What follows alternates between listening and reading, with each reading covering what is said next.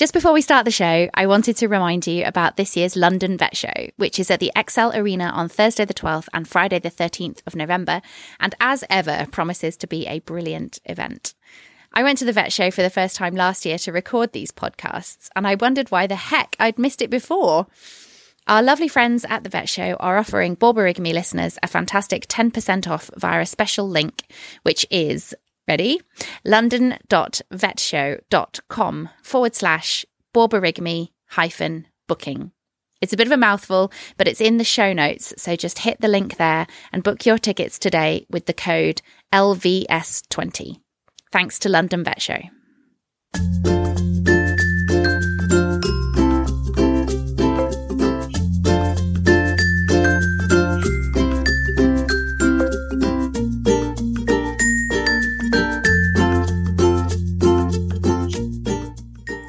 Hi there, and welcome to Borborygmi, Noises from the Veterinary Profession, a new podcast that lets you overhear conversations between veterinary professionals about anything and everything that's topical in the industry. This season, we'll be bringing you a range of chats recorded at the London Vet Show, featuring a wide range of friends and colleagues discussing their thoughts on some of the triumphs and tribulations encountered by those in the veterinary industry. Borborygmi is a collaboration between the London Vet Show, Vet Times, Vets Stego Diversify and Smashing the Ceiling. Thank you so much to everyone involved so far for your help and support. It has been much appreciated. In this episode, we're talking parenting with Liz Barton and Ben Sweeney. Liz is the creator of the VetsNet Resource Hub. She's the founder of WellVet and the curator of Vet Mums. Ben is the founder and managing director of Simply Locums, and he's a new dad. Liz has two girls aged 5 and 7, and Ben and his wife Danny have recently become new parents to their son Matthew. So Ben, congratulations on being a new dad. That's fantastic. Explain the surprises in the parenthood journey so far for you and Danny. For anyone who's been a dad, it is an incredible experience. You cannot put into words. Sitting there and just being that proud of somebody else and just kind of going, whoa. And then when little boy comes out or little girl comes out, they're sort of sat there kind of going, are you, do you want to cut the cord? And it's such a whirlwind of emotions. And it's different for everybody, but at the same time, it's that sort of overwhelming sense of, we made this. This is an absolute miracle. The odds of getting pregnant, the odds of that pregnancy going well, the odds of carrying it, everything like that. And you just sit there in that one moment and just sort of go, whoa, there's a little human who is now totally dependent on us. It's been good. I agree. I think that for me was just a total surprise. I wasn't completely sold on the idea of having kids. And then when we did have them and I remember when, I had Lily and I was just so completely overwhelmed.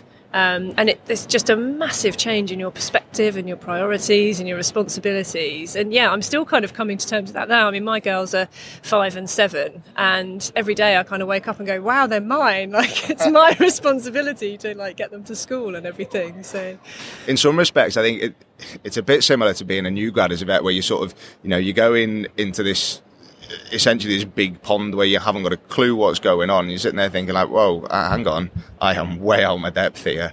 But you've got no option really but to sort of, attempt to swim at it because, he's completely dependent on you. So how has sort of work changed for you since, I know it's only been a short time, but how's that kind of parenting and working going? It's a strange thing. And I remember saying to Danny quite early on, I was like, the hard part for me, I've always been so passionate and focused on my work and trying to improve the profession in the various different aspects that I've looked at. I knew I was never going to set the world alight as a clinician. I'm a good GP, I'm an average vet, but I'm safe.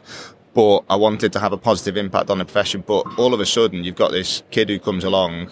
It's that sort of, actually, work's great, but it's not the most important thing anymore. And it was an instant switch. And I'm really hoping that my boss isn't listening. I do still care about the business. But at the same time, it's sort of actually, I can't wait to get home. I can't wait to see him. So it's tough going back. I'm lucky that I've got a good team, many of whom are parents. It's good. It's just a different balance. I think, it puts life into perspective. Yeah. I think, from where I'm at, there's a bit of chat around how, particularly when mums have babies, their career aspirations aren't as great, and maybe they don't have as much sort of drive to become leaders or practice owners within the profession.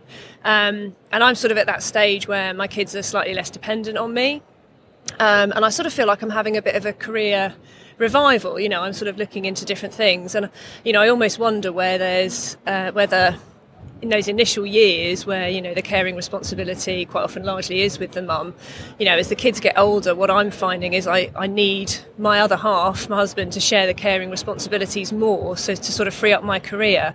And I know your wife, Danny, is a paediatric cardiologist, so that's a great career. And sort of what do you sort of foresee as your career balance in the future, sort of facilitating her career alongside yours?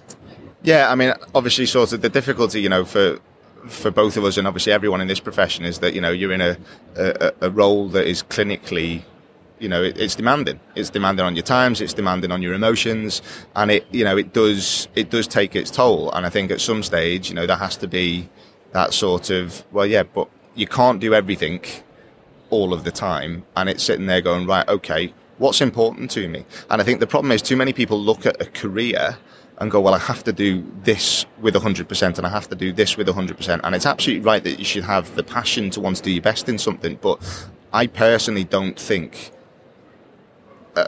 speaking from a personal perspective, that I do well just doing one thing. I get bored doing one thing. I'd consider myself to have a portfolio career. I've got my clinical work. I've got my non-clinical work. I've got completely non-veterinary related things. So we've created and we've planned to create as a couple a way of us having passive income in years to come, so that we're not fully dependent on having to work full time. When Danny goes back to work, she'll go back 60%. Again, the joy of her being NHS is that she has a fantastic maternity package, which means that she can, she's blessed enough to enjoy that 12-month period off with Matthew. But it's, again, it's that change in perspective. Like when we got together, she absolutely wanted to be, a top-end consultant, interventional pediatric cardiologist, but you get married, you get your house, kids come along, life changes. And I think a career isn't one 40-year job.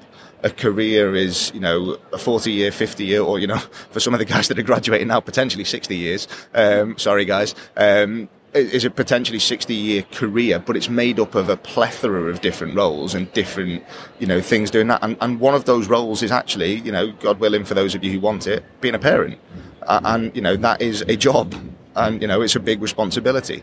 And I think it's the same as with everything. You invest and you put your time into something that you're going to be good at. If you don't put time into being a parent, you won't be a good parent. Perhaps that's my naivety on it, but that's my take on it. I'm lucky enough to be able to spend time with Matthew now. I hope in years to come we're in a position that I can do that then. But I think it is that degree of life tactics where you've got to plan. And you've got to sit there and go, right, okay, well, if you want to have 2 days at home with him in 3 years' time, what can we do now that will facilitate that? And I think, we are incredibly lucky to have a son who's fit, healthy, well, and our job now is to invest so that we've got the time to spend with him, to nurture him as a son, and God willing, with other kids, in years to come. And it may work out, it may not, but, you try and shape it, I think. Yeah. I think that's the thing, isn't it? It's being able to facilitate those careers within the veterinary profession. So whether that's flexible working or job shares, or just looking at ways we can make that kind of career flow more accessible, I think is going to be just not just important, but actually vital for the kind of long-term health of and keeping people in the profession and in the veterinary clinics for, throughout their careers, so we retain all of that skill. And that's it, isn't it? It's, you're looking at the profession as a demographic has changed completely in the last half a century. We've gone from being pretty much 100% male to not being far off 100% female. And the reality of that is that the desires and the needs of your workforce change. And, we're a big profession, and, I think a lot of people refer to it as an industry. We're not, we're a profession. And I'm really passionate that people find a way to make a vet and a nurse work for them rather than the other way around. And if practices, if you can be at the forefront of, as a practice, of nurturing that team, that team is incredibly brand loyal. You know, people have got families in your area. They're not going to up sticks and move your practice. But if we can't create things to support them in a work and life capacity, you know, people talk about work-life balance. I'm not a massive term of the phrase work-life balance. I think work is part of life. You have to work in order to have, you know, the good life that we all experience. And a lot of life is work. Like changing a nappy is not fun. I mean, I'd much rather be doing a bitch bay.